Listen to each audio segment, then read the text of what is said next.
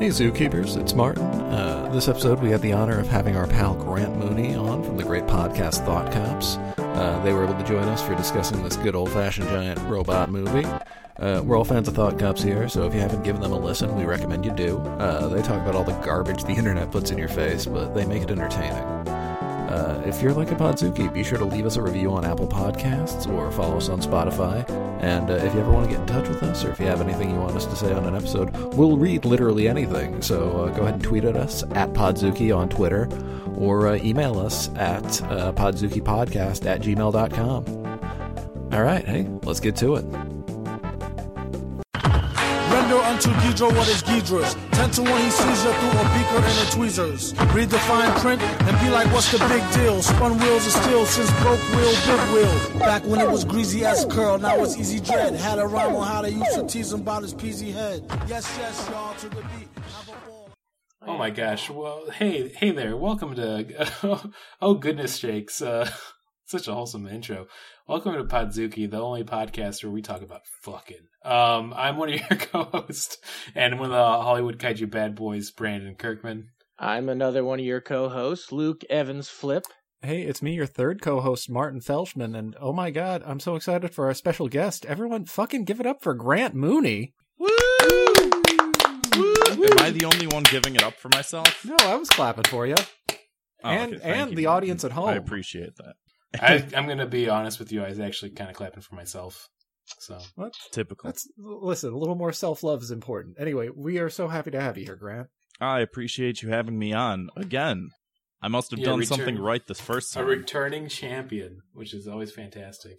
Yeah, it's we had you in person last time, almost right before the pandemic started, and now we're having you digital as we're a year plus through the pandemic. And I mean, I'm having such a good time. I'm hoping another year at least. So. It's not. I like recording from home as much as I miss you guys. I like being able to not have to shower before this, or even though I always want to take a shower before this, but I do that thing where I should take a shower, then I gotta get up. Yeah, I just can't get myself to start doing shit. It's weird. No, I mean, that's right. I'm recording this hard. Laying down right now. I'm just on the ground. Oh, I love that. Face up or face down? Both. Ooh. Whoa. I'm on one of those massage bed tables. I cut a little hole in my floor so I can see the people that live underneath me. Oh. Yeah. The borrowers? Oh, you meant real people in your lower apartment, not people who live under your bed. Yeah. Right. Or if you're like me, thinking everyone who is beneath me, which is... Oh, I was thinking Exactly. I was thinking the Fraggles. The Fraggles too, yeah. When were we supposed to get a Dark and Gritty Fraggles reboot? Yeah, didn't Ben Folds do a theme song for the Fraggles reboot, and then it just never got rebooted? Let's take a look real quick here. You go talk to yourself. I'm going to do a little Google. I remember he did a cover of the Fraggles theme. God, it was in unison with one of his albums, or for the 20-year anniversary or something. But I don't remember if there was supposed to be something that was supposed to come of that. Wait. Ben Folds, the band Ben Folds 5? Yeah. Ben Folds is a person? I always thought that was just a name. No, he's... like Hoobastank. It was called the Ben Folds 5, and there were 3 of them, but Ben Folds was indeed a real person. Okay, I'm good for him, I guess. Yeah, he's a pianist, vocalist. He does stuff. Ben Folds thinks he's so cool just because he's a musician. He ain't shit. He ain't shit. So on May 22nd, 2020, following the success of the Fraggle Rock On Shots, I guess, shorts. I meant shots as shorts. Look. Apple TV Plus announced that it had signed a deal with the Henson Company to produce a full-fledged reboot of Fraggle Rock. Thank God we're getting a reboot of another series. Thank you. Did anybody see the Dark Crystal series that was on Netflix? I know people who I fucking knew this was going to happen. I know people their favorite movie is Dark Crystal and they haven't seen that. Dude, the show was actually really good and it got canceled because not enough people watched it, as what happens when things get canceled. It is really good, and I liked it a lot, but I think it's funny because it comes up on the Thought Cops Discord, which I guess I'll give a free plug to here quite a bit. It is a great show, but it's just such a weird... I feel like the Dark Crystal is such a hard thing to bring up in normal conversation because you feel like a freak. You do. Oh, I definitely do. But you embrace it, and then you move past that, and then you go, oh, well, check out this show. It's like Game of Thrones, but with puppets and better. Oh, they do kiss. Oh, I do want to see that. They do kiss. Yeah, there is puppet genocide and puppet murder. Yeah, it is dark. Well, we're not here today to talk about Jim Henson movies. We're here to talk about jocks. Robot jocks. Wow, wow, wow, wow. Oh man, R.I.P. to the real ones. You know, still recovering from the Daft Punk loss that we faced this year. They're not dead. They just one of them exploded. They just a mess of gore and bolts everywhere because they were half robot. That actually is true. The cool thing about that song though, like what I just did, like changing up anything that has robot in it, you could do that with. Yeah, that's true. Like robot dick, robot socks is what immediately jumps into my head. Yeah, that's an easy one because it's just changing one letter. Yeah. If you're going with like the baseball spelling. Yeah, it's so a little bit about Robot Jocks before we start talking. It is a 1990 American post-apocalyptic science fiction mecha film.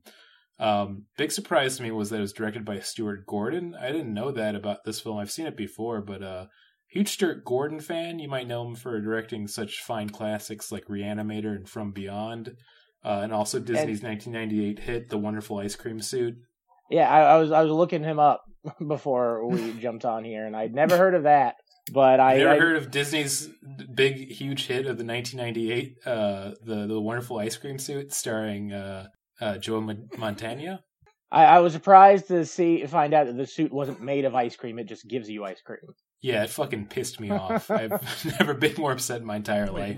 He did Honey, I Shrunk the Kids too. No, yeah, he did an episode of the TV show. Yeah, well, he did an episode of the TV show, but he also did co-write the original script for it too. Oh, that's and he's a Chicago guy. That's crazy. He also died a little over a year ago, like March 27th, I think. This is what I was going to talk about. It's a bummer because I think he passed away right at the height of when the pandemic was going down really bad. So, like, we had so many celebrity deaths that we took our time to talk about or kind of reflect on during the 2020s. But I think because it happened right at the height of oh shit, everything's shutting down, and not from COVID. Yeah, not from COVID.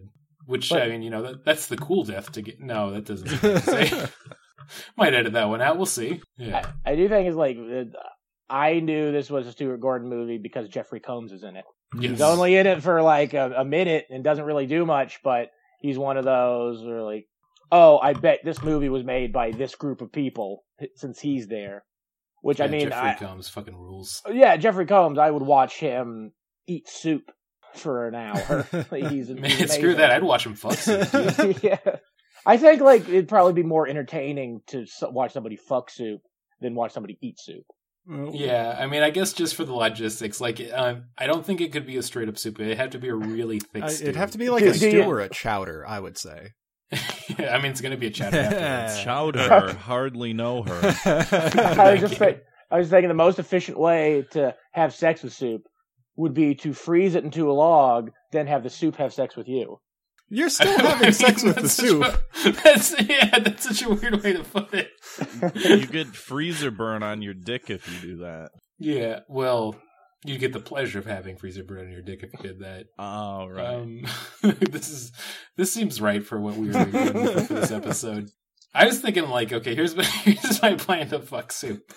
You get, I don't know what the rules are, but if you have to keep it where it's still edible for some reason, you'd have to get a lot of gelatin, Brandon, almost so thick. I can't. This isn't like a Death Note. There aren't rules to this. You just fuck the soup the best way you can. That sounds like something a goddamn anime would say, in my opinion. It's just a simple fact. For sex, you need friction.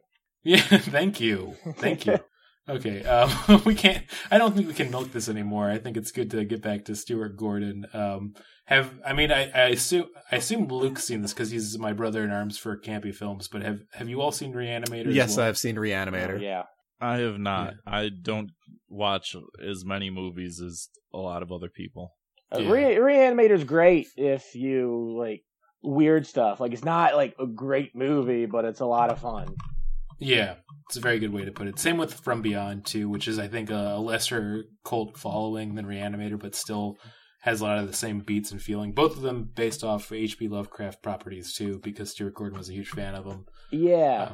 I've not seen From Beyond, but I watched a review of it that Red Letter Media did, and there's a scene where like Jeffrey Combs like sucks out someone's eyeball and then sucks their brain out through the hole, and that like is an image that just sticks with me. Yeah, it's pretty intense. It's definitely a lot more violent and gory than Reanimator, which is saying a lot if you've seen Reanimator. A lot more so than this movie too. There's very little gore in Robot Jox. I was really surprised when it started, and it was like, "This is PG. This is just PG." I was like, what? Yeah, there's a full-on lady's butt in this movie, and it's PG. Isn't there like a thing though with how they used to rate things PG, which was like, oh, so long as you have a parent, it's parental guidance. And nowadays, like some of the things that were rated PG would easily be rated R, but I do think they were a lot more lenient back in the days. I think they realized this is like a prime time like orphan movie, and if you don't have a parent or guardian, like how are you going to enjoy it? That's why they needed to change the ratings. Also, when did the MPAA start? It wasn't that long ago. It was probably like around like the late 60s or something, after movies like Midnight Cowboy and shit came out. Yeah, for PG-13 was introduced in 1984, which I guess they changed a lot of it as it went, and that was because it was due to, it looks like the Temple of Doom and Gremlins causing a lot of reaction with concerned parents. That makes sense. Jesus, Gremlins. Jesus. Yeah. I mean, they get up to too many shenanigans. That's at least a 13-year-old. That one's smoking! They did cancel culture against Gremlins. Unbelievable. Yeah. And the three of the Gremlins did use the N-word too, which is really weird. This is a weird road to go down. I shouldn't. Let's get out of there real quick. Let's start. Do we get a year on when this movie takes place? We never get a number, do we? It's 50 years after a nuclear fallout, I remember they say at the beginning of it, but I don't think they actually give you a year, which is smart on them. If you don't have to, don't do it. Yeah, it's 50 years after a nuclear war almost destroyed the planet, and I love this phrase, war has been made illegal. Against the law. Like, you got something like, oh, none of you kids best be thinking about starting any wars out here, or straight to the hoosgow with you. That's a better Irish impression than you get for a Russian impression. That now. I've been doing that all day, so I just had to put that in the podcast. Yeah, I mean, hey, I can tell, man, it's been honed to a fine polish. Oh yeah, very beautifully done, Luke. Yeah, you gotta be classic. I want to say this before we start getting too much into the plot. This is literally live action G Gundam, which made me I wrote that excited. Down too. Yeah, it's just there's no way of getting around it. They've decided that all disputes in territory are decided by giant gladiator style fights with their robots. It's G Gundam beat for beat almost, other than the fact that there's no like Neo America and a guy piloting a mecha horse, which is a letdown. But you can't get it all. I get it's high concept. You can explain it immediately, but it's such a stupid idea. Yeah, it is. I mean, they don't really go into any, like, of the geopolitical aspects of just, like, yeah, but why do they do the fights? Well... Just, like, they just do them. They just have fights. Not to settle disputes. They just have a fight. Well, it is to settle disputes. It is. Like, I don't think they explained it But they don't really well. talk about the dispute. Yeah, they don't, like, explain it well, and they didn't really talk about, like, what disputes are being... Like, I'm assuming there's some sort of Cold War aspect, because, yeah, the main bad guy is Russian. Did you not remember the most memorable line in the movie? What about Alaska? It's rich in resources. We need it. Exactly.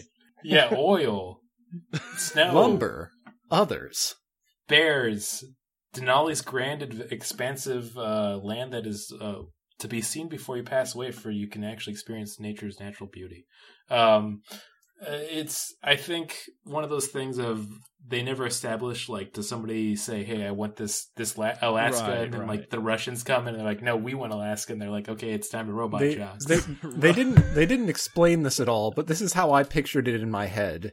It's like a strategy RPG where the world is cut up into a large grid-based system, and you're just moving your guys trying to claim your territory, and you get to do it every couple of weeks. You get to send out a fighter.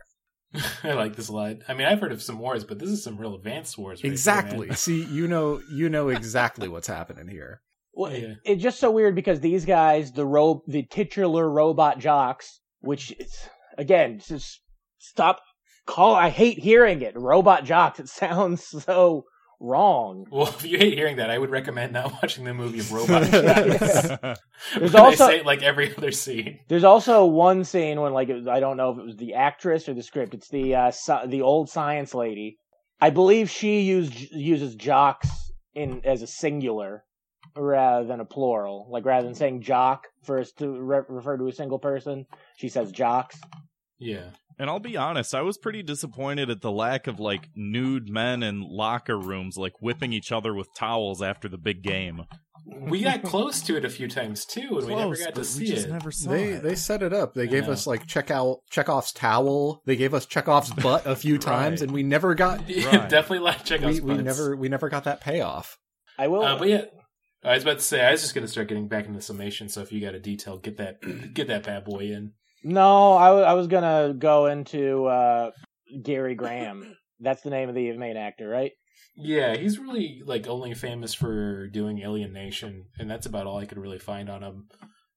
Yeah, I did I kept at the beginning watching the movie. I kept calling him not Billy Zane because he's got blowjob lips like Billy Zane does.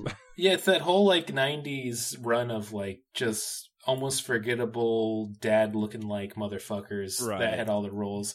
Like I was saying earlier, this is like a Jean-Claude Van Damme. I told everybody they'd have to laugh again because I shot my load too early before we started recording. Real sexual episode, but I just think that's the energy that Grant brings. So Podzuki is full of cum. Thank you. Yeah.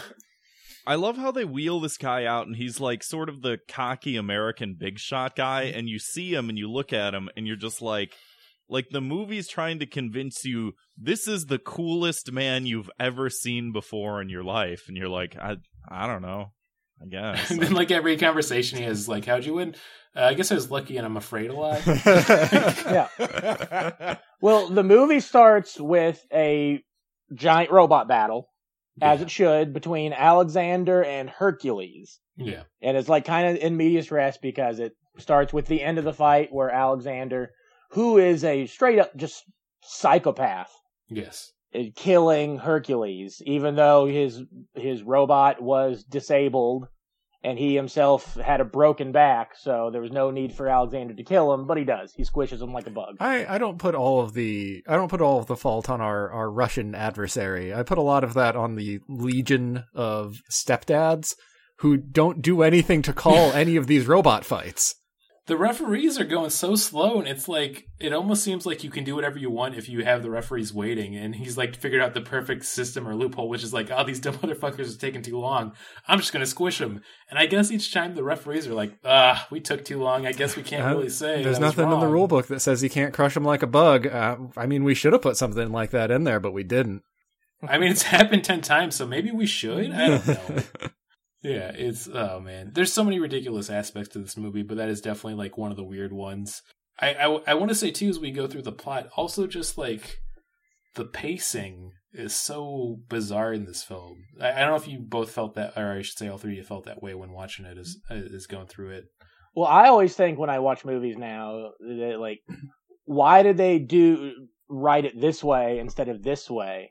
Because there's a tragedy that happens to Achilles, our main character, in like the end of the first act, I guess is when it happens, when his robot gets knocked into the bleachers full of people that they put right by the battlefield where the giant robots are going to fight.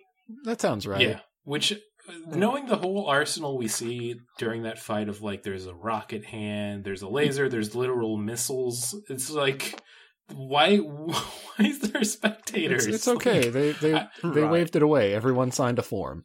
Yeah, but I feel like that, like, because he gets kind of traumatized by all those people getting hurt, that should have been like before the movie started. Like we got to bring Achilles out of retirement for this Robot Jocks fight, and he stopped doing Robot Jocks fights after he killed all those people. Even though he did it to try and save them, but still. It would have been more fun if they had Achilles make a turn in the film, so it could be Achilles' heel. That would have been fun. Just a little wrestling I feel fun. Like they sort of alluded to that a little. He said something about like, "How's the ankle?" And the guy's like, "Oh, it's so good you can dance on it." And it's like, is that an Achilles heel joke? Like, I think so. I guess I didn't notice that. I was thinking that it was in reference to like how Hercules lost the fight. Yeah. Man. I don't know. It's that I thought it was in I think it probably is a joke, though. That probably is. Like, I thought. only the smart people will get this. I thought it was in reference to just how non-limber these robots are. Yeah, they're not quick. But I do. Okay, this is one thing we should talk about. This is going to be like a hybrid Moth RuPaul's Drag Race.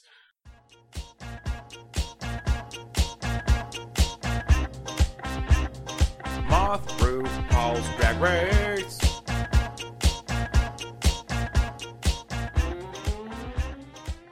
Because we're going to talk the mecha, but also we could talk the fashion too. Oh yes, please. I actually did like the robot designs a lot in this film. I hadn't seen this since I was a lot younger. We watched it like way back in high school, but like watching it again, I have an appreciation for the stop motion and the actual like set designs and like practical effects. Same here.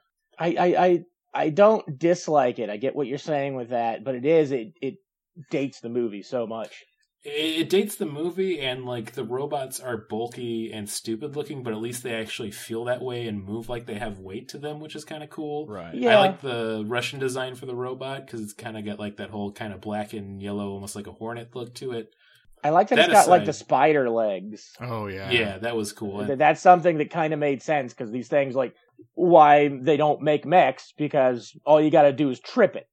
Exactly. It's stupid. For the fashion, though, we do need to talk about the fashion in this film.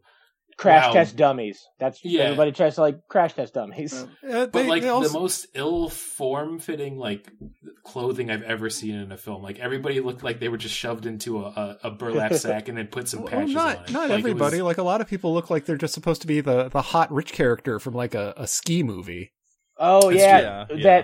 That president of the Alliance or whatever with his little like Dracula medallion. Oh yeah, I love that thing. Yeah, which was gifted to him by Dracula. They left that out of the script because they hadn't got time, but Dracula was in the film a lot before they cut his parts out. Just hanging around in the background being like, I love these mix.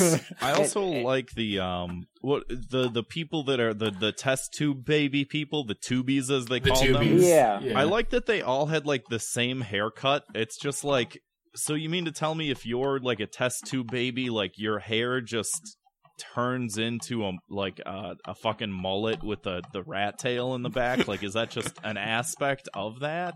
Why? Yeah, like you mixed like a Padawan rat tail with a man bun. Right. I think it's just anyone who was raised in like an actual culture would know better than to have that haircut. It was awful. Yeah, it was real awful. I like the idea that they've perfected how to make clones down to the T, but the one weird side effect is that hair always comes out that way, and they're like, good enough, I guess. And what's his name? The main guy made some comment of like, some of them aren't too hard to look at, and it's like, you're all hard to look at. Look at this fucking hair. This is such a weird thing that's happened in a lot of Podzuki episodes. Like, I can even think back to like Adrian Stout's episode. This is an entire movie where everyone looks like a dad. Just everyone is a dad. Like even like Athena a little bit has some dad qualities to her look. Like I want to say, yeah, she does. I don't want to feel too gross by saying this, but very, very flat chested for the female lead in a movie. I mean, that is a weird observation. I don't think there's like a bus size that you have to like go to for mecha movies. Like this is a robot film. If they ain't got some titties on it, I ain't watching. That's why they call it. Well, I mean, I think it would fit. She's supposed to be like athletic and stuff, and she's been cloned to pilot a robot. And explain to me how doing hand-to-hand combat in person helps you to pilot these robots. Because what they're doing when they're in the cockpit doesn't seem to be like they're straight up fighting. I think this movie assumed that in about 5 years down the road, no wait, let me see the date when it came out, 1990. About 6 years down the road, there would be an anime series come out called G Gundam. It would make you instantly realize that you do need to have martial arts training to pilot the mecha. Well, G Gundam, it makes sense though, because like they are like really hand to hand fighting. In those little tubes. They never really explain it, but I think they're trying to suggest like it's really daunting physically to pilot the robot and like move it. Yeah, just because of all the grunts in the film. A lot of grunts. I'll be frank. That's something. Go ahead. So the hand to hand combat, I think, makes more sense as training. Like. It makes more sense than the vibrating seizure machine that separately cooks and greases you as you try to climb it. Oh, the what do they call that? The shake rack? The Nickelodeon Guts of the Future? Rumble Room? It had some kind of name. I think it was... I want to assume that it was something really stupid I forgot, but I'm just going to go and call it the Shake Shack. Shake Shack, it also made me think of Mousetrap for some reason. I could definitely see that. Yeah, I definitely. I think as stupid as it was, I did kind of like that scene and the design for it. But then it lost me when they decided, like, okay, we're gonna throw in like the sounds of a phone ringing, a car alarm, maybe a dog barking, and we're gonna repeat it over and over again. See, I thought what was gonna happen, even though I'd seen the movie before, so I should have known it wasn't gonna happen. When he talks about the room moving, I thought like the whole room was gonna move and like gravity was gonna change. To make it difficult, because it doesn't. They do talk about luck in this movie, and I guess that's supposed to be the idea between the training, because it doesn't seem that like being stronger or smart is going to help you get up this thing. It's just luck, whether or not you grab the pole that's going to splooge lube on you, or the one that's going to be superheated, or the one that's just going to fall. Right. Yeah. But to get back a little bit to where we were for like the actual story, so we're kind of introduced to all the characters. Achilles is the main one. Athena is one of the tubies that takes a liking to him, and they have a few scenes here and there. He's also kind of coached by a guy that just goes by the name of Tex Conway. And since this Tex Conway, and since this is the 90s, you instantly can assume he's a large, portly white male wearing a cowboy hat with a very thick Southern accent. Yeah, kind of like a Joe Don Baker. Oh yeah, Joe Don Baker, but somehow more racist, because Joe Don Baker already looks pretty racist. I don't think he was, but he just has that look. Well, and I think Texas, the state of Texas. Tex was throwing around the J slur. I was uncomfortable. I was like, the J slur. I had a note about that this is not a big spoiler, but later in the movie, he gets caught being a spy and gets ready to kill himself. And my thought was, well, it's like, okay, I'm going to get one more J word in before see you later. Oh, and he shouts Geronimo. One more J slur. Jesus Christ. He just tried to get them all in before he was done. Just right before he hits the paint. Oh, I forgot to say the N word. Yeah. My one regret. Yeah. Jeez. So he's the coach of the main character, kind of like in this. He was a former pilot that had won a bunch of matches too. And then they have their scientist, who's just referred to as Doc Matsumoto, who is the Japanese scientist, which Tex reminds us many times through using that slur. It's the 90s. Yes, it sucks. It's terrible. I hate it. The doctor is so like grave and serious. He's grave and serious. And it feels like he's like one of the few honest, good people working there. So it's like, this guy going to get iced. I know he's going to get iced. I could tell from they introduce him like folding origami, and then it's not really a theme throughout the movie, but like they put more origami throughout the film, and it was like, okay, this guy knows how to do stuff. He's going to die. They also try and give him like Confucius sort of things to say. Yeah. Like inside every old man is also a child. That's not how people work, man. If you got an entire person inside you gotta see it. It's one of those like I get the wisdom behind it, but it sounds clunky and dumb. Mm-hmm. Yeah. Besides, inside of every old man is another old man waiting to burst out and become stronger. So this movie really is. You talk about you knew that the Doc was going to get iced. It's very rife with cliches like that. Like this movie's thick with it. When Achilles goes out he's apparently, I guess the robot jocks are under contract with their governments, and he used contract to do 10 fights. He's won 9 of them, and this is his 10th fight. And like as he's going up, everybody's talking about good luck, and he gets a call from his family to wish him good luck. And they don't say good luck. They say something bad. They say crash and burn. It's just like the theater.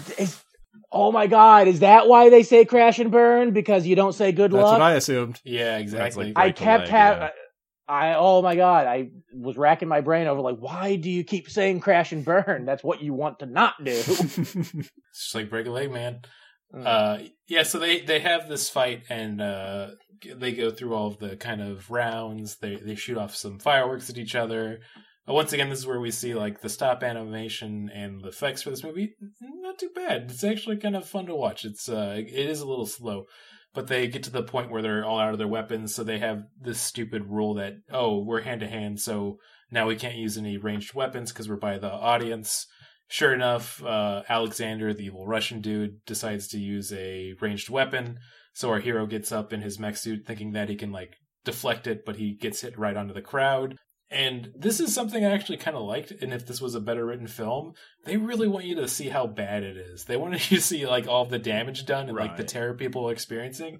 And I actually kind of liked how they did that. But since this film's overall plot is kind of a little bit weak, it feels very weird. Well, I think most of the problems, and I found this out while reading the IMDb page, that the Stuart Gordon and the screenwriter were trying to make completely different movies. The screenwriter wanted to make like a serious movie about like soldiers and robots, and Stuart Gordon wanted to make a kids movie. Oh, or a Stuart Gordon film, if you will. Yeah, kids love reanimating. I mean, listen, I saw it as a kid. I love when that head goes down on that girl. Literally a decapitated head going down on a woman. Get the kids in. We brought up like clear indications of death earlier. As soon as we saw that panning shot of like the crowd and you see that kid with the cyberpunk teddy bear, like I fucking knew that kid was gonna die. Yeah, he's going down. Anytime you see a child with a teddy bear, they're gonna die. Especially like a fucking setting specific teddy bear that has like chrome pipe cleaners and goggles. Like, yeah, that kid's gonna die. Well, I was talking about real life with the teddy bear strangler. Oh, yeah. A grim time in this country's history. Yeah. So he falls on the audience, and then they have like a whole council of judges. This is another stupid touch I absolutely love about this film for being so thick-headed, is the judges in the future are literally just wearing referee outfits, but they decide the fate of everything. It's so stupid. Yeah, it's like they're in Guts. But they rule that basically due to technicalities on both sides, they're going to forfeit the match, and that Alaska's back up for dispute. Also, due to technicalities, Achilles can now quit because it's still technically a fight, so he decides to. And Alexander's like, hell yeah, I get to go kill more people again. Hell yeah. You see, this is one of the things that really bothered me with the movie that I didn't really notice the first time I watched it. There's some world building stuff, but not near enough. Not nearly as much as there should be. Yeah, let's talk about that, because like I think what you mentioned with the screenwriter that they got, who was like I guess an actual honest science fiction writer, I think he had some really great ideas. His name was Charles Band. He did some like The Forever War, which is a slightly famous science fiction novella.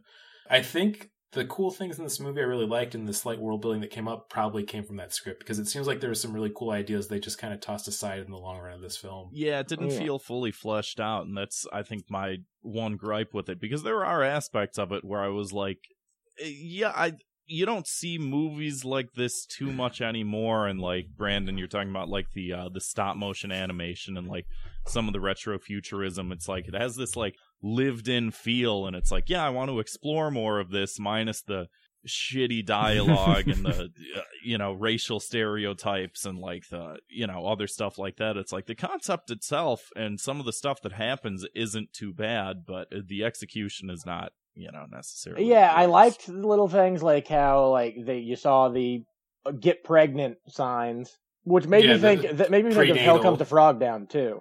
Hell Comes to Frogtown. Oh god, I hope these are in the same universe. They could be. I mean, there's nothing saying that it can't. I mean, Frogtown, Hell Comes to Frogtown looks like kind of like a post-apocalyptic place. The world and robot jocks like outside, it just looks like Detroit. It does. Yeah. If anything, this could be like one of the places of civilization that's still left, and outside of it literally is Frogtown. This could be the same universe, guys. We're gonna franchise it. It could be. They got everyone wearing masks when they're outside. Well, for the most part, unless you're a speaking character in a scene. Although they don't have a ton of those because they don't really explore the world all that much outside of our main characters. Yeah, exactly.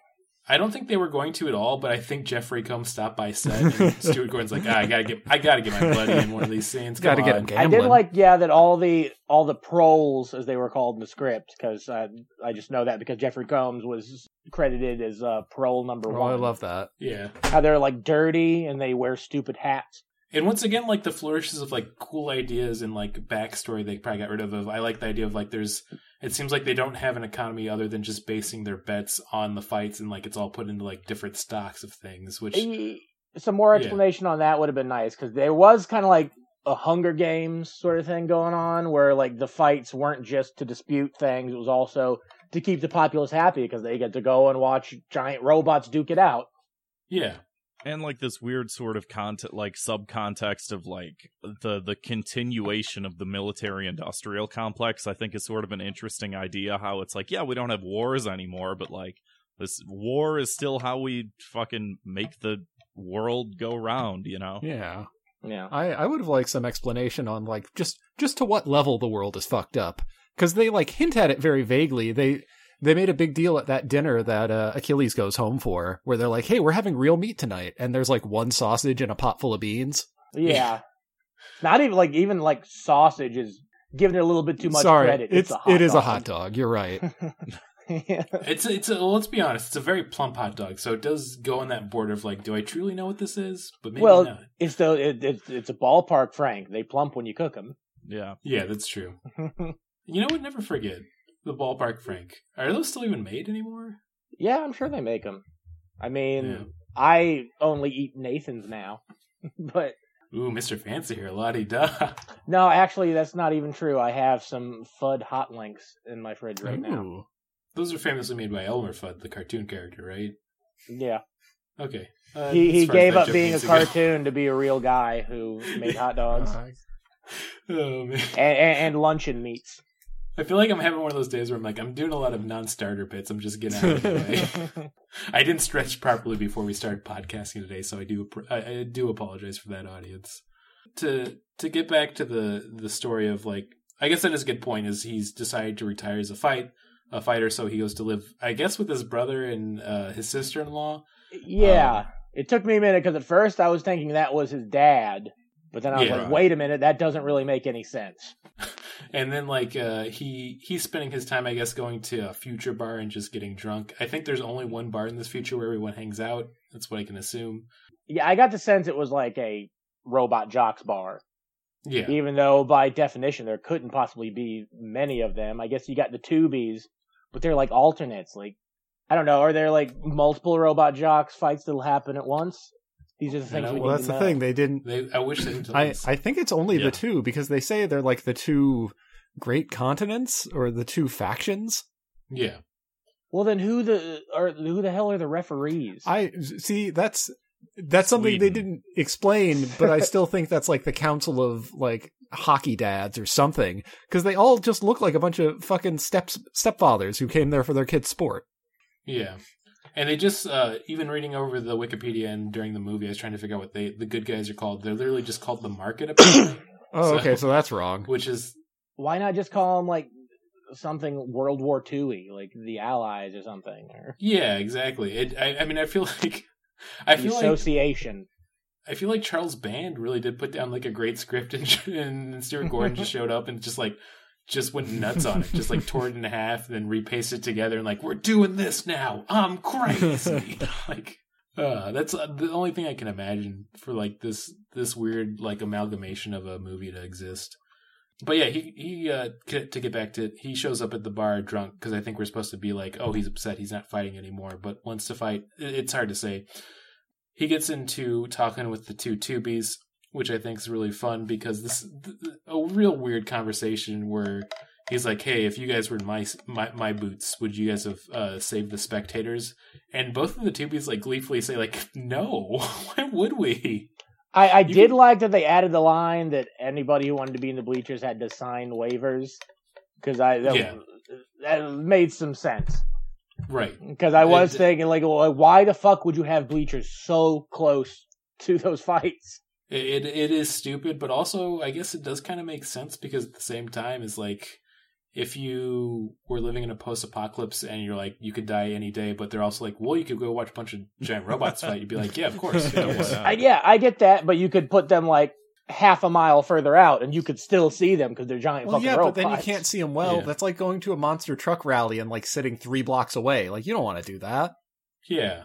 It's like if everybody could have the front row seats at the Bulls game, except sometimes you get crushed by Michael Jordan. Like, simple as that. Oh man, that's the dream. Speaking of his wife, we'll talk about Space Jam a little bit later. Great. Yeah, I know you'll never escape it, Grant. It follows you wherever you go. Every week I gotta fucking talk about Space Jam. I'm so fucking tired of Space Jam. I don't care about Space Jam. Well, if you're tired of Space Jam, have you heard about Space Jam 2? Oh, no. Space Jelly? That's the thing that I was talking about. How Space Jelly's good. That's good. I promise we won't devolve into a Lola Bunny discussion. Actually, we probably will later. You just fucking brought it up, so you planted the seed. I did. So if it happens, it's your fault. I'm a little naughty boy, guys. Just want you all to know. Ooh, please hurt me, Woa. You know what? I'm going to say this real quick. We don't need to, but I thoroughly enjoy the involvement and the ongoing discussion of the Lola Bunny discourse because there's been a lot of good jokes on Twitter. So you know what? Burn it all to the ground so we can have some fun. Yeah, to get back to the robot jocks, they decide that, hey, we're going to get these other people to volunteer to do the fight. So Athena jumps into the ring to fight Alexander. We get some good old-fashioned early 90s sexism from both Tex and Achilles as they're talking about it. They're like, oh, it's a woman fighting, but she's a 2B. And then he's like, but she's a woman. I'm like, oh, that's right. This is the 90s. There's no joke after that. That's just the dialogue. Well, he agrees to fight Alexander again because he doesn't want her to get involved in the fight. Yeah. And it's supposed to be that, like you said earlier, piloting the robots are supposed to be physically exhausting and very dangerous, but you don't really get that scene enough, so it just seems kind of like he's keeping a woman from doing the thing she's spent her entire life wanting to do. Yeah. Yeah. And they make it feel like these 2Bs are supposed to have like an unnatural advantage compared to like a regular fighter, then so it'd almost make more sense for her to get in the ring. But then we're treated to a bunch of scenes before the actual fight comes where like she wants to study him and see why he's such a good fighter, and then he's like, "Oh, it's all because of luck and fear," which is once again real stupid dialogue that might have been better in its original form, but we've definitely lost that at this point with the script. Well, they don't do enough to make the 2Bs seem kind of like alien, because other than their haircuts, they seem like normal people. They get angry, they get upset. Yeah, they just seem like future prep school kids. Yeah. Like, I don't know why. I keep thinking, maybe it's the haircuts. I keep thinking of, like, Jedi Padawans. I mean, I think if we're going to go super nerdy and get into very, very obscure specifics, I think they were trying to steal a lot of ideas from the Mech Warrior series, if any of you are familiar with that. Because it has the same thing where it's like there's regular pilots, but there's also people that are specifically cloned and bred to pilot the robots. And they also have stupid haircuts. So I think it was just them kind of cutting and trimming some of those ideas into this. Probably. Which is fine, but there was no tension between like what makes these people better. Like, if they were going for what's Spock in Star Trek? Oh, he's a Vulcan. What race is he? If they were some half sort of like Vulcan. Sorry, if they were some sort of like Vulcan species where it's like, oh, we feel no emotion and we just have this like precise understanding of the universe, and like through that we whatever, like that makes sense. But they're just like, oh yeah, we're born in test tubes and we lose every fight against the one human that's an actual pilot. Like, yeah, it's weird because they almost do it for a second, like when she took him home from the bar and like took off his clothes, like, I wanted to study your body. Like, that's kind of a weird thing, but that's really the furthest they go with it. Right. Yeah. It would have made more sense if she was just like unnaturally cold and just like kind of that's unemotional that's the whole time. But it just seemed like she kind of just like is stepping the line between being like, I was born for this role, or like, I guess I came out of a test tube and maybe I was born to fight. Who knows? It's crazy. This world that we're born into, right? Doesn't make sense, right? Yeah. Yeah. There's so many stupid things like this in this film. As they lead up closer to the fight, she's getting more upset that she's not in the fight, which I think honestly I could agree with more, but I think it's the bad writing that makes it seem like she's being crazy trying to get it into the fight. She eventually shows up at his place and sedates him with a weird gun, so she can kind of sneak off and get into the which robot herself. If this had been a better movie, they would have set that fucking gun up. Oh, 100%. Which is weird because it's back to back with the scene where Tex shows up at Doc's office to confront him about being a spy, but Doc, since he's the only smart character in this film, figured out right away, like, Tex the spy, actually.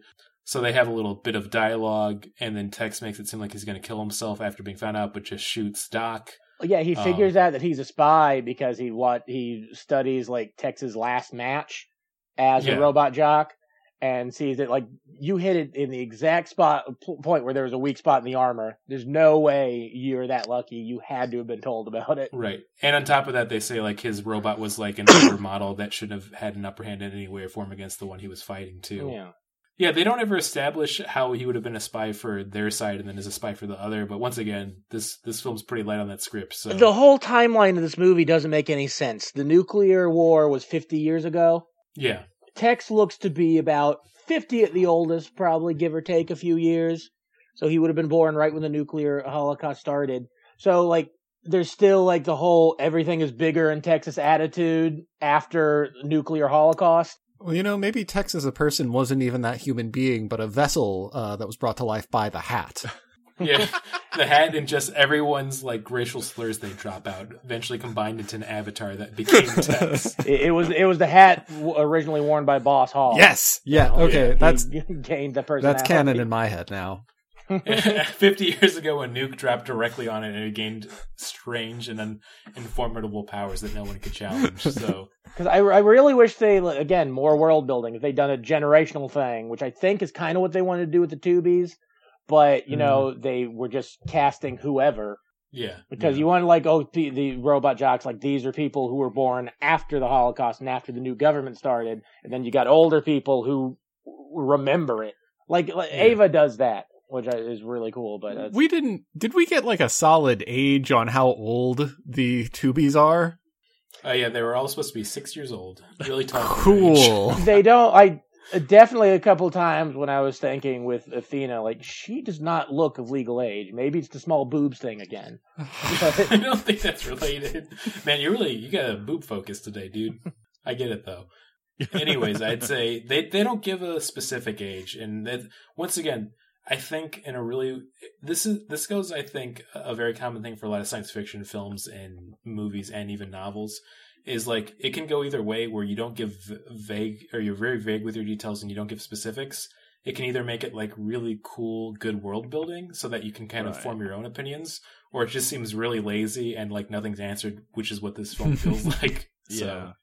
There's, like, a point where she makes a comment to Achilles. She's like, something old man, and he's like, old, and it's like, well, I don't know. To a 6-year-old, if you're like 17, they're gonna call you an old man. Right. Yeah, and once again, this is where there's so few, like, information or solid dates in this film. I was almost screaming at the movie, like, just say an age then. Tell us how old you are. Right, because he could be anywhere from, like, in his late 20s-ish to, I don't know, 40 or something. Like, I don't know. I can't get a good read on the guy. He just has too big of a mouth. I do like, as far as, like, character design and stuff goes, the scars on Achilles. Oh, yeah. Yeah. Because that's something I didn't notice the first time I watched the movie. I watched on VHS, so lower quality, obviously. I didn't notice that he's got, like, all those scars on his face and body. Man, I miss the days of VHS where somebody could just have really fucked up makeup on and you just can't tell what's going on. I miss blotchy films. We should bring it back. Oh, man. Make films more blotchy again. Yeah, so to get back to the plot, they get into basically the point where she's hijacked the robot and she's going to fight Alexander. It's too late for them to stop her at this point, and then at the same time, kind of like the president of the market's there, and Tex gets outed as the spy because the doc recorded what their conversation was and put it on the video of his recording to explain the special weapon in the robot. Good on you, Doc. You're the only smart character in this film. Too bad you got shot. Which the new weapon is essentially Qian's sunburst. Solar flare. Flare, yeah. Yeah. Which, once again, like, the actual details and some of the ideas they get into, like, the robot designs, it's a cool idea, especially for the time and age. But yeah, it's just a plot device to kind of reveal that Tex with the spy. And then, like we were saying earlier, he gets a few more racial slurs in before he jumps to his death. And then the hat blows Also, how off useless are those security guards? He takes them out so slowly, and then they let him run out of the room so he can jump out the window. Yeah, it's like Geronimo. Yeah. As his hat flies off his body to find its next host to become the racial avatar. Anytime there was any level of physical altercation in this movie, I was just like clawing my eyeballs out. Like when he's hitting the punching bag and he's just basically like hugging it and like shifting side to side as he's punching it, or like and how many times they had to do 360 turns? Oh my god, yeah. Like that's like you don't do that in a fight. Yeah. Yeah, it's so ridiculous. So yeah, we get to the point now where Athena's fighting Alexander, and it's not going too hot for her. She gets a few licks and rips off the robot arm, which is kind of neat. And this is when the movie gets a little more buck wild. Before you go on, actually, her ripping off Alexander's robot's arm. That's my favorite weapon in the movie. That bolo saw. That thing's so cool. That was really cool. Yeah, it's like a it's a real thing, I think, where it's like just like how chainsaws used to be before they had like a motor. It would just be a chain with a saw on it. Right. Yeah, it's just really cool. That's like I thought that was a cool idea. 100% agree. Yeah. Yeah, I mean, like, once again, with some of the actual writing and hardware they put into this film seems kind of cool when they have a more kind of well executed and thought out idea, but you don't get a lot of them in it. So they have I guess Achilles gets into a future car is the only way I can describe it. I hate that flying car. Oh, yeah, whatever you imagine. That's the car from Knife Jogger. Yes. But whatever you're imagining when we say future car, it's correct. Trust me. For what it looks like. You can Google it if you want. Like I love when you first see it, it's just like a normal, ugly car. But then they like cut to an establishing shot like, oh, it's supposed to be flying. Yeah. Can we take a moment to just appreciate all of the nondescript future things that exist in our main character's apartment, and then just all over the world that they don't make any sense. Why is everything have to be remote control? He's got that one tiny remote control for every door in his house. That's got to get frustrating at a point, right? And then he's got that huge transistor radio size control for his car. Car keys were too big. It has a radio on it.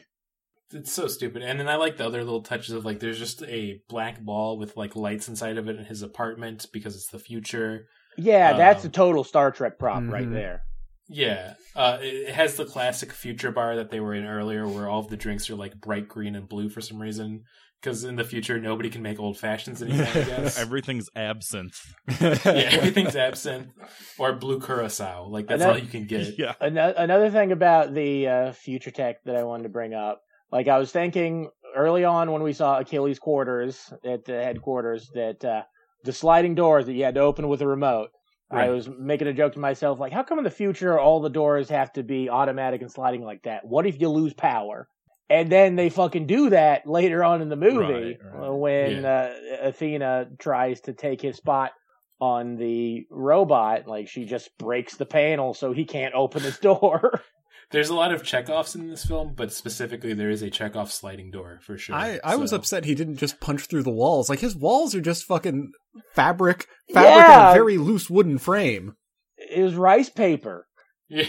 And you could very clearly see that, like, that was on a set on a soundstage when they broke those non-windows. They left the detail out in the script, but in the future they've actually found a way to synthesize spider webbing with rice paper that is actually 50 times stronger than gun. But you can apparently throw a guy through it.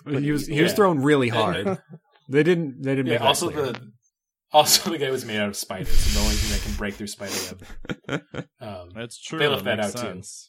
Yeah, that was cut with all the Dracula parts too. So yeah, to get to the final fight, right before Alexander's about to do his usual boot stomping on I want to mention one more thing.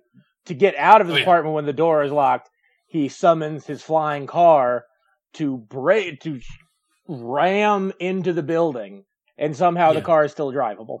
Man, I just realized there is a lot of things from G Gundam in this, because in G Gundam he also has like a car component he can summon from the Gundam that he does use to escape a few times and get to his Gundam. This is 100% like the live action. If there was like a Netflix version of G Gundam, it would just be a remake of Robot Jocks. Yeah, I want to see that, man. I mean, honestly, this was probably before. No, G this Gundam, was before right? G That Gundam. was, like, This, 90s? 6 years before. It's crazy. Yeah. It is weird. It's weird to consider the fact that, like, these types of movies with, like, the giant robots and stuff like that are very heavily influenced, obviously, by, like, Japanese films, Japanese culture, etc., but, like, some of those movies are, in and of themselves, sort of, like influenced by American culture themselves, and then as a result of movies like this, you get, like, the Gundam series and stuff like that, and it's just like, how come this movie is so uncool compared to some of those entities, you know? Like a fun little factoid, anime characters have big eyes because Osamu Tezuka liked Donald Duck comics. Right. Yeah. I mean, they go hand in hand, but it's just weird the interplay of, like, they make a movie like this, and it's like the least cool thing, and then you watch a cool fucking Gundam anime or some shit like that, and you're like, yeah, this is awesome. It's like, why did we get this so wrong? That's I didn't bring it up during Marth RuPaul's Drag Race, but, like, that's something I appreciate about the film, but I do also see as a detriment. The mechs are so big and beefy, and they're classic American robots, and they are precisely what America would design if they were making a big fighting robot. Yeah, I wanted to say the same thing. Like, it's Listen, I can't stop thinking about it. I know this is backpedaling the conversation a little bit, but I love the idea of Osamu Tezuka seeing Donald Duck and be like, I gotta draw this guy. This motherfucker's crazy. I like that he doesn't wear pants. Yeah. You know what? I'm going to draw a bunch of nudie mouse and put them away in a drawer secretly until somebody finds them one day. That's a real specific reference for one audience member, I think. Just, I'm saying, when you finish listening to this podcast, Google Osamu Tezuka titty mouse. You will find something.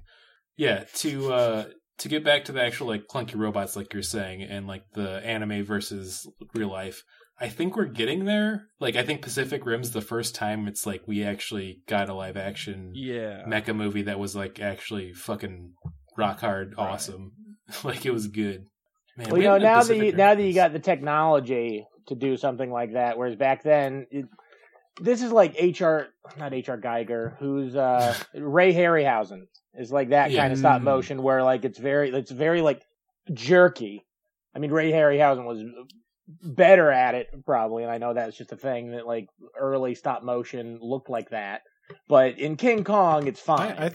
In Robot Jocks, which was made in like 88, 89, even though it didn't come out for 2 more years, it's got to be a little bit better. I think it has the benefit of those being robots. Like, I think the stiff movement kind of it enhances it a little bit, at least for me. No, I would have liked to have seen more guys in robot outfits.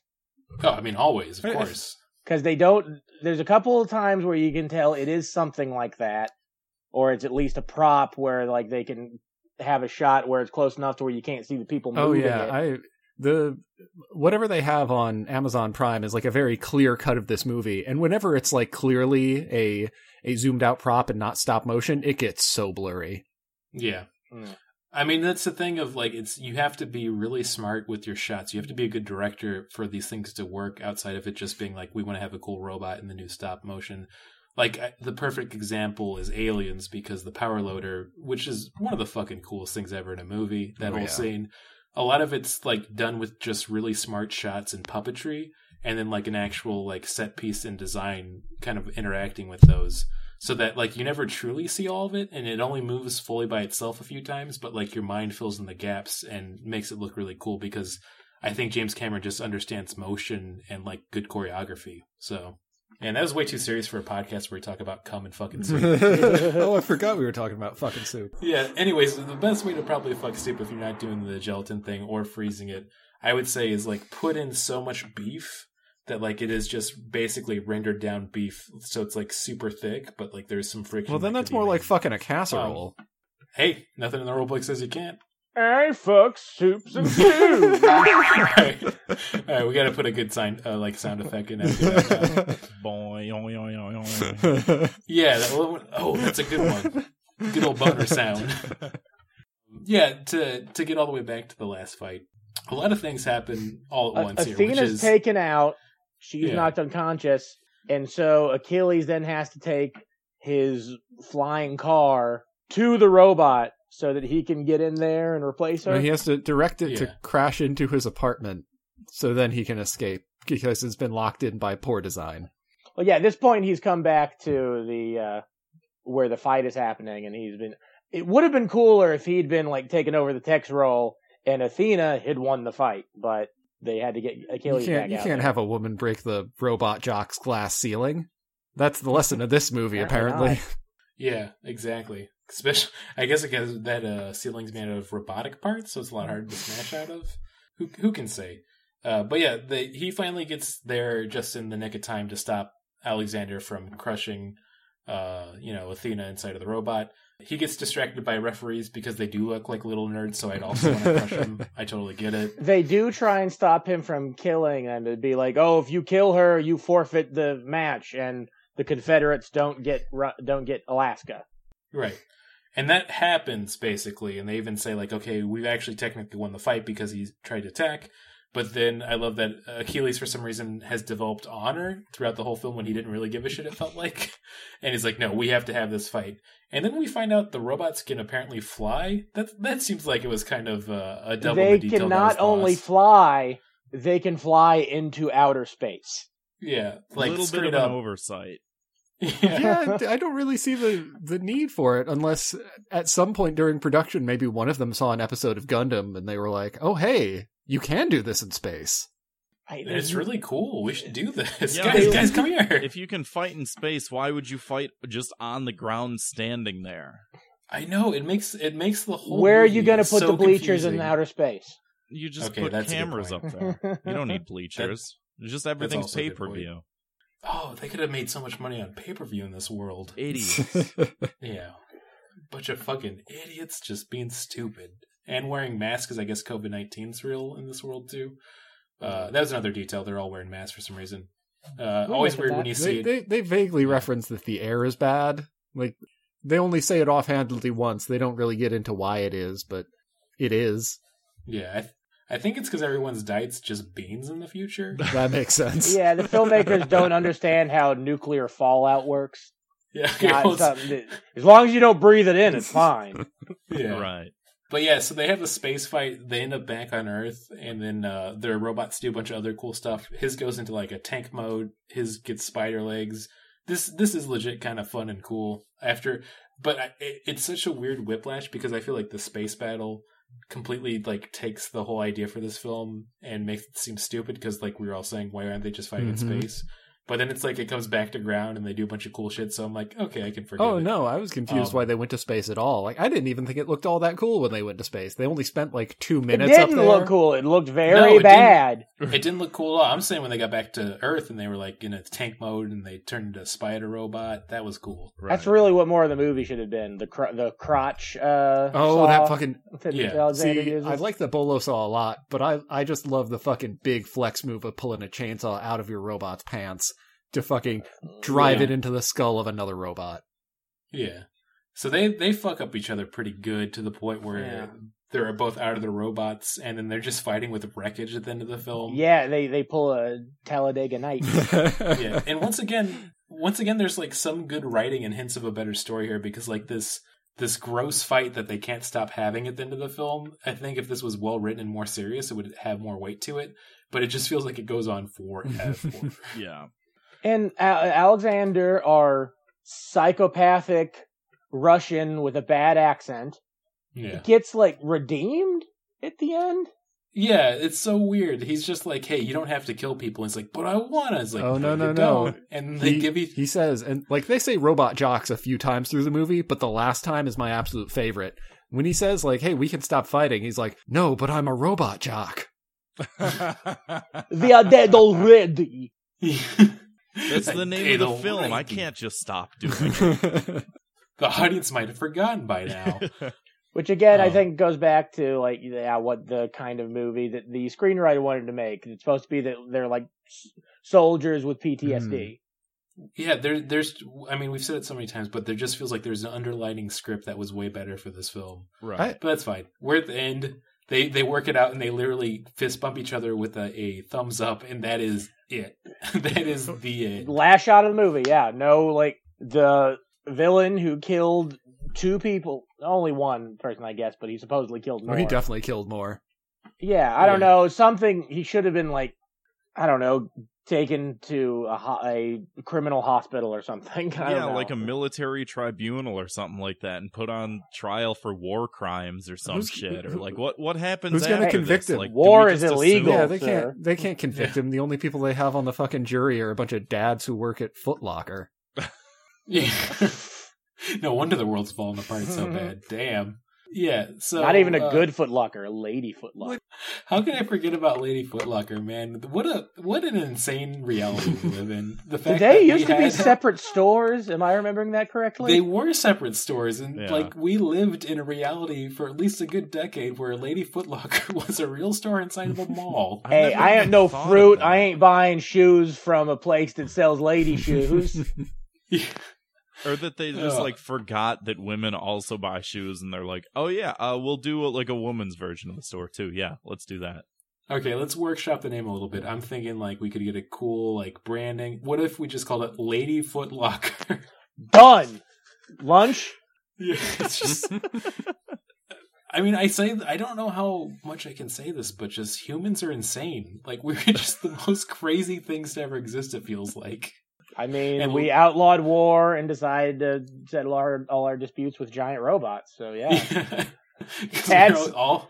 that's like the most like I passing a mountain by digging under it rather than climbing over it. I don't know. I'm trying to Robot Jocks was supposed to be fiction, not a documentary. Yeah, that's exactly. This is the future we could have had. I think we're at a good point to get to the good old review section. And you know what, Grant? Since you're our honored guest, we're glad to have you back. And last time we actually had you watch an honestly great film, which was Dolomite Is My Name. Yeah. Now you get to see the stupid slop we usually watch, and now you get to feel our pain. So giving this 1 out of 5 thumbs up, robot thumbs up at the very end of the film, what's your review on this? Oh, man. 1.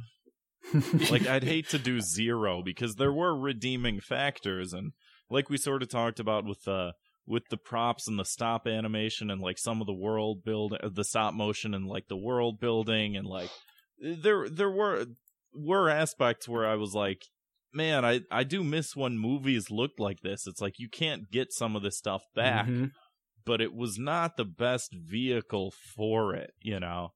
I mean, it wasn't the worst thing that I've ever seen, but it also was not the best thing that I've ever seen. It wasn't even the most medium thing that I've ever seen.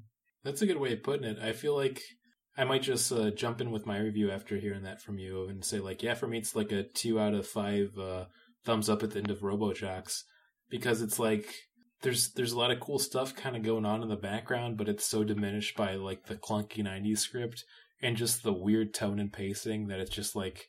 It was an hour and 25 minutes, but it felt like when we usually watch like a 2 to 2.5 hour film that's bad, it's just like, oh, it's still going? Okay, whatever. Like, that's always a bad sign if you feel like you were sitting there for a good 2 hours plus and you see the timestamps in 1:20, and you're like, whoa, this movie really fucked up. Yeah. Like, oh, yeah. That's basically my feeling and review on that, then. Yeah, I'd give it a 3.5 out of 5 if you watch it with people. Like other people to like riff on it, because it's not a good movie, but there's like so many weird decisions, and like it is like kind of like a hodgepodge of like the movie that the screenwriter wanted to make and the movie that the director wanted to make.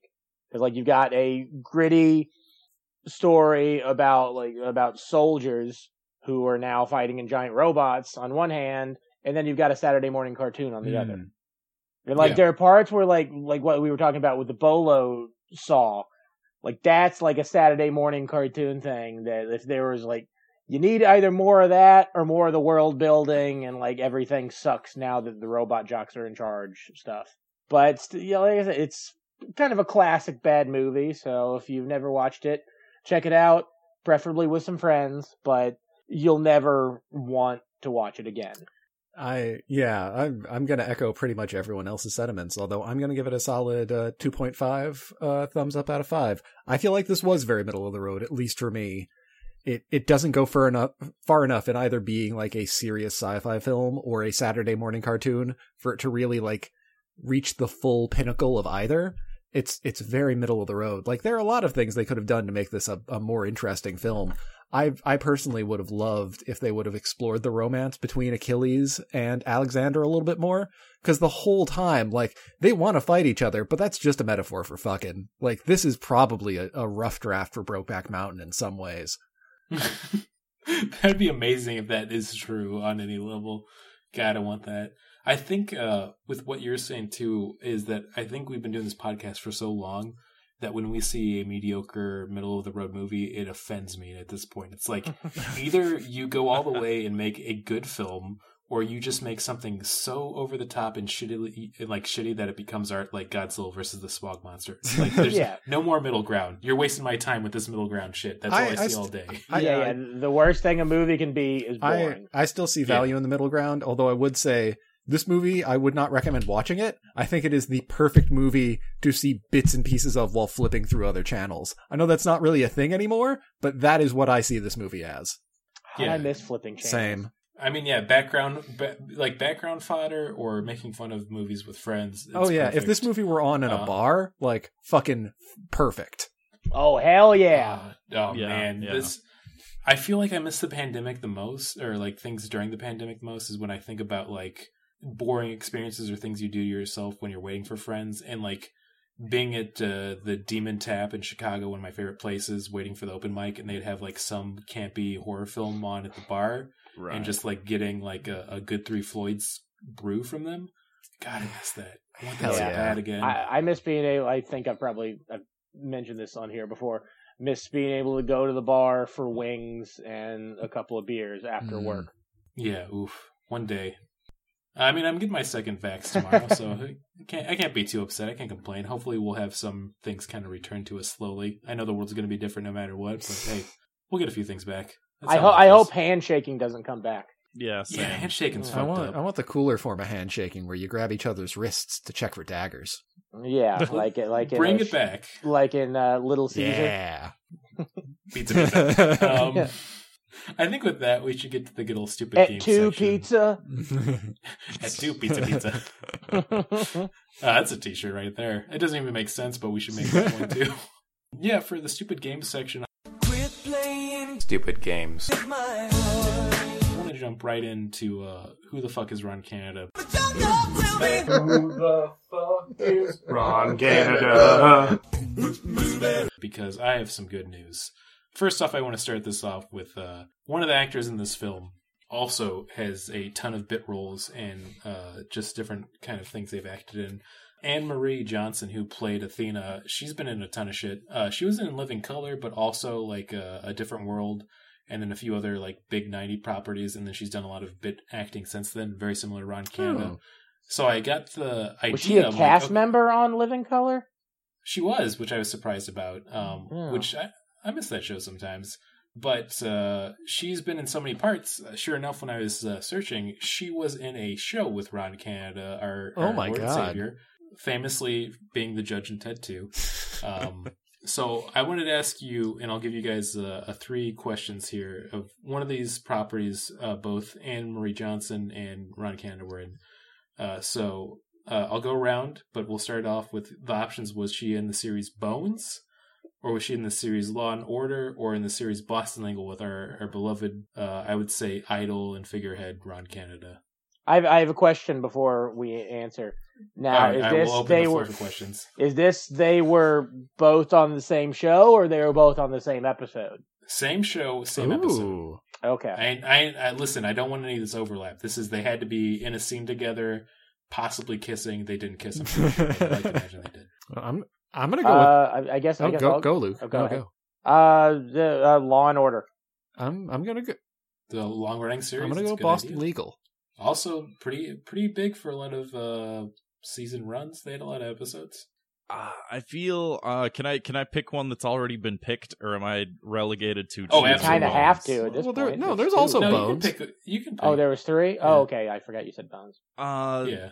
I feel like Law and Order because Law and Order is the big like fucking cameo show of just everybody's been on Law and Order. Anybody that's anybody's been on Law and Order. It's how you know who the murderer is. Right. Yeah, Jim Gaffigan, Mike Birbiglia, Justin Hey, Bieber. Jim Gaffigan was in Criminal Intent, so yeah, that's true. Sweep that under the rug a little bit. So was Stephen Colbert. I mean, I hope they had an episode about what happened to Stephen Colbert's humor. It seems like it's been murdered for the last few years. Anyways, God, I hope he doesn't listen to this. I really like him still as a person. Stephen Colbert, you used to be funny. Stop, I get you want to send your kids to college, but go back to Stranger to Candy. Yeah, I'm saying as a concerned parent, you used to have that spark. You used to be 7 and 7, man. Anyways, who picked Boston Legal? Oh, that was me. Guess what? You are a special boy. Oh, hell yeah. Boston Legal. Yeah, I was surprised to see it, but they were on an episode together called Juiced. I didn't read the description because I was feeling lazy. I just wanted to see which episode it was. Did she play his daughter? I don't think so. I think she was a regular on the show, and Ron Canada was on it pretty often too, so I think it was just 2 characters intersecting. I never watched Boston Legal, really, so... I watched it a little bit in its first couple of seasons, because I'm super gay for James Spader. But it got stupid when they did the bromance with James Spader and William Shatner. Although they do have great chemistry together. But they made Michael Showalter was originally not Michael Showalter, that's the guy from Stella. Alan Shore was the name of the character. He was a nasty lawyer guy. But then they softened him up and made him a sweetheart. I don't care about this anymore. It's a bummer that James Spader was wasted in that role. I feel like so many other roles since then, because to this day I'm still upset that Age of Ultron sucked balls so bad. Because I mean, Ultron's a fun character from the Marvel comics, and then also James Spader doing the voice seems like it should be a home run. In that movie, Ultron did a very good James Spader impersonation. That's very good. They even do his little lip smack thing with with Ultron, the animation. If you've seen a bunch of James Spader stuff like I have, you'll know what I'm talking about with the lip smack. It's how he accentuates his sentences. If only Joss Whedon had been canceled sooner and they had to get the Russo brothers in as soon as possible. Well, can't relight timelines. I have an idea for a similar game, and this will only take a minute, so I'm not here to monopolize your show or anything. But the floor is yours. Guess which cast member is a contributor for Breitbart? Who contributes to Breitbart? Oh. This is great. Damn. Breitbart's still around? It's still around. He hasn't contributed any articles in a couple years, but I said he, so I guess that gets rid of the 2 female characters. But I mean, I'm gonna go big, and I'm just gonna go with William Shatner. No, I mean, William Shatner was in Romo Jocks? Oh, no, I thought you said... I thought we were talking about Boston Legal for some reason. I'm back on the Robot Jocks. That would have immediately made the movie better, though. Jocks! Yeah. I'm not going to lie, it would. Oh, man. I guess I'm going to have to go with I guess Gary Graham, because he's the only actor I really know from this. It's Gary Graham, because I know he's conservative. Yeah, it's him. He was in a movie with Kevin Sorbo. Oh, damn it, Hercules! You tell me the motherfucker who was in so many seasons of Alien Nation that was all about racial inequality in America and the injustice of this country is a conservative? Damn. Hey, that was just sucks. That was just a paycheck. Yeah, I mean it's the Cliff Clavin effect, in my opinion. You know, I'm not familiar with that. What is that? So John Ratzenberg, who played Cliff Clavin in Cheers and famously the voice in a lot of Pixar films, is super conservative as well. So oh no, I was just working on my Cliff Clavin impersonation earlier. I know, and he's kind of more of a, I'd say, liberal-esque character in Cheers. I mean, as much as you could be for a Cheers he's mostly just he's the stupid guy. Well, he's the stupid guy that knows a lot of stupid facts that are like just throwaways, but eventually pays off in the Jeopardy episode. So I know this is going off, but I like the episode where he's a fan of some weatherman, so he writes him a letter. The weatherman writes him back, thinking that he's like a 10-year-old. Oh, yeah. Choose was a good show. Me and Barb have been rewatching it and going through the seasons, and like it's not too clunky and it's still pretty funny. There's definitely some bad humor that's from the 80s, of course, of like haha women or haha people that aren't white. But you know, I like the. Never mind. I don't want this to turn into we just describe episodes of series we like. Isn't that the destiny of this podcast, though? I mean, I do admit I like conversations like that where like. I know it'll seem like from the outside it looks like cheap and gross, but I like when I can have a friendship with someone where we'll just like remind each other of episodes of Doug. Yeah.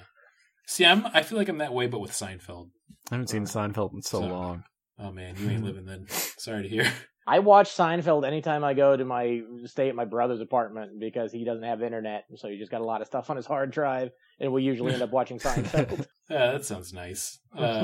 Yeah, I'd say I was originally going to do a what's the deal with this kaiju, but we're kind of going a little bit longer. I just want you all to know, all of you loyal zookeepers out there, it's coming back eventually, much like how we're going to figure out how to do the licking a 9-volt battery. But yeah, I think we should just get to good old recommendations and plugs.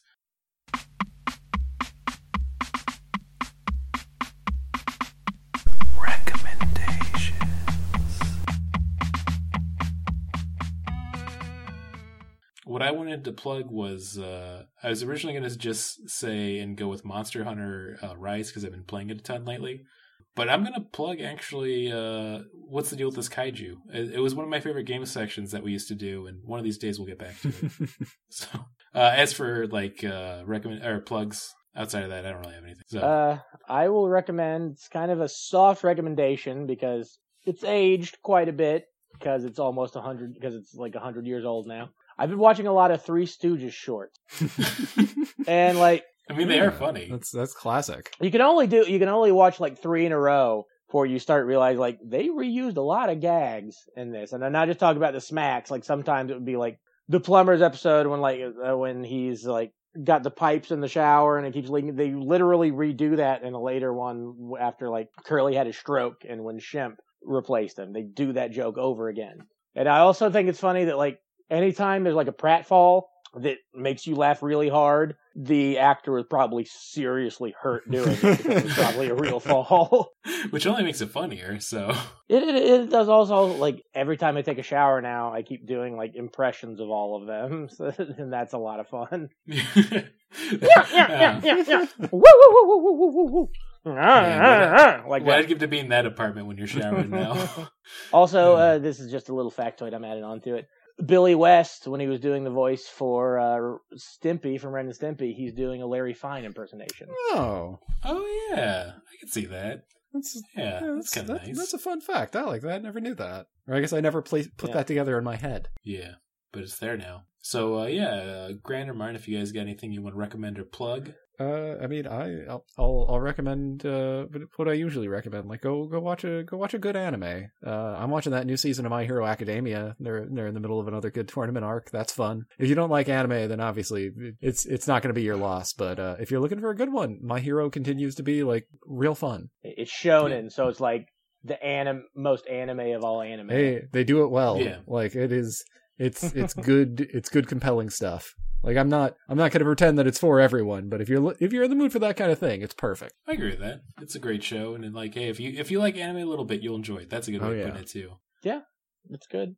I guess my plug. I think I did this last time, but since this is fresh on my mind and I can't think of anything else, the YouTube channel Be Nice to Me Productions. Hell yeah! I was just in one of the videos that should be out sometime next month. One of Alex's friends, Alex is the main guy. He's the Be Nice to Me of the productions. One of his friends found like a script and like a full like just like someone had written a script and left it in the house that his friend moved into, and it's really bad. So he'd like just shot an entire movie out of like this poorly written script that was in like a garbage can in like a basement that his friend, had moved into that house of. And so that should be out within the next month or so. And then just all the videos on his channel are pretty awesome. So yeah. That's how I'm going to release my script. That way, if it sucks, I can be like, oh, this guy wrote it. But if it's great, like, I actually wrote it. It was bad on purpose. Yeah, that's amazing. What a great idea to do too. Yeah, I think you had plugged him last time, but Probably, Be Nice to Me Productions, great videos, and you'll see a lot of the Thought Cops alumni in there too. Very very underrated. I mean, I think his YouTube channel is now up to about over 600 or 6,000 subscribers. It should be in the tens of thousands or hundreds of thousands, I think. Yeah. And the amount of work that goes into them. Fix that error, America. That's what I say. And then I'm not gonna let you escape this episode without plugging Thought Cops, great podcast that you do with past guests, and actually might be back-to-back episodes with Kevin because of how we ended up having to space our last recordings. Yeah, you guys talk about terrible shit on the internet, and it's always really great. You get a lot of great guests. Sometimes you get really bad guests like Brandon Kirkman. Or Martin Felshman. Right. But exactly. I've been keeping a notebook of things I hate on the internet. Yeah, I hope to eventually talk to you guys about. Yeah. I thought it was going to be the opposite. Where like I've been keeping a notebook of things I hate, and you'll never hear about it. That's just for me. Oh, that's a separate notebook. Yeah. It is like a Mystery Science Theater 3000 of Twitter, basically. Yeah, and then I do like the crazy or chaotic energy you get some episodes like you just had on YOLO Swag Studio with Daphne. That was insane. Yeah, that was maybe one of the more fun episodes I think that we've recorded. Yeah, that's what I was gonna say exactly. Is it was a super crazy episode, but also super funny. I really enjoyed that episode. Yeah, it was great. I'm pretty sure like he said things at least 5 times that got him punched really hard for real. So. Oh yeah, I mean that's sort of their whole dynamic is him just being like, "Shut up, babe! You're making me look bad in front of my friends." Okay, anyway, like I was saying. Yeah. Oh man, just the whole Starbucks boss part too. Oh man, I don't want to give it away. You should listen to it. Yeah. But yeah, check out that Thought Cops. It's a great podcast. Do all the other things we said. We've been going too long. We should get out of here, and we should do that good old saying before we leave. You boys ready? Always. I think so. All right, we're gonna do it. All right, 3, 2, 1. You're gonna like the way I fuck. I guarantee it.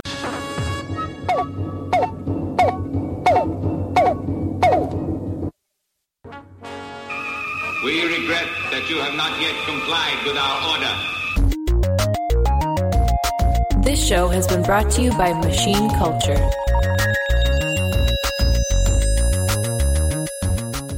The words get stuck in my throat.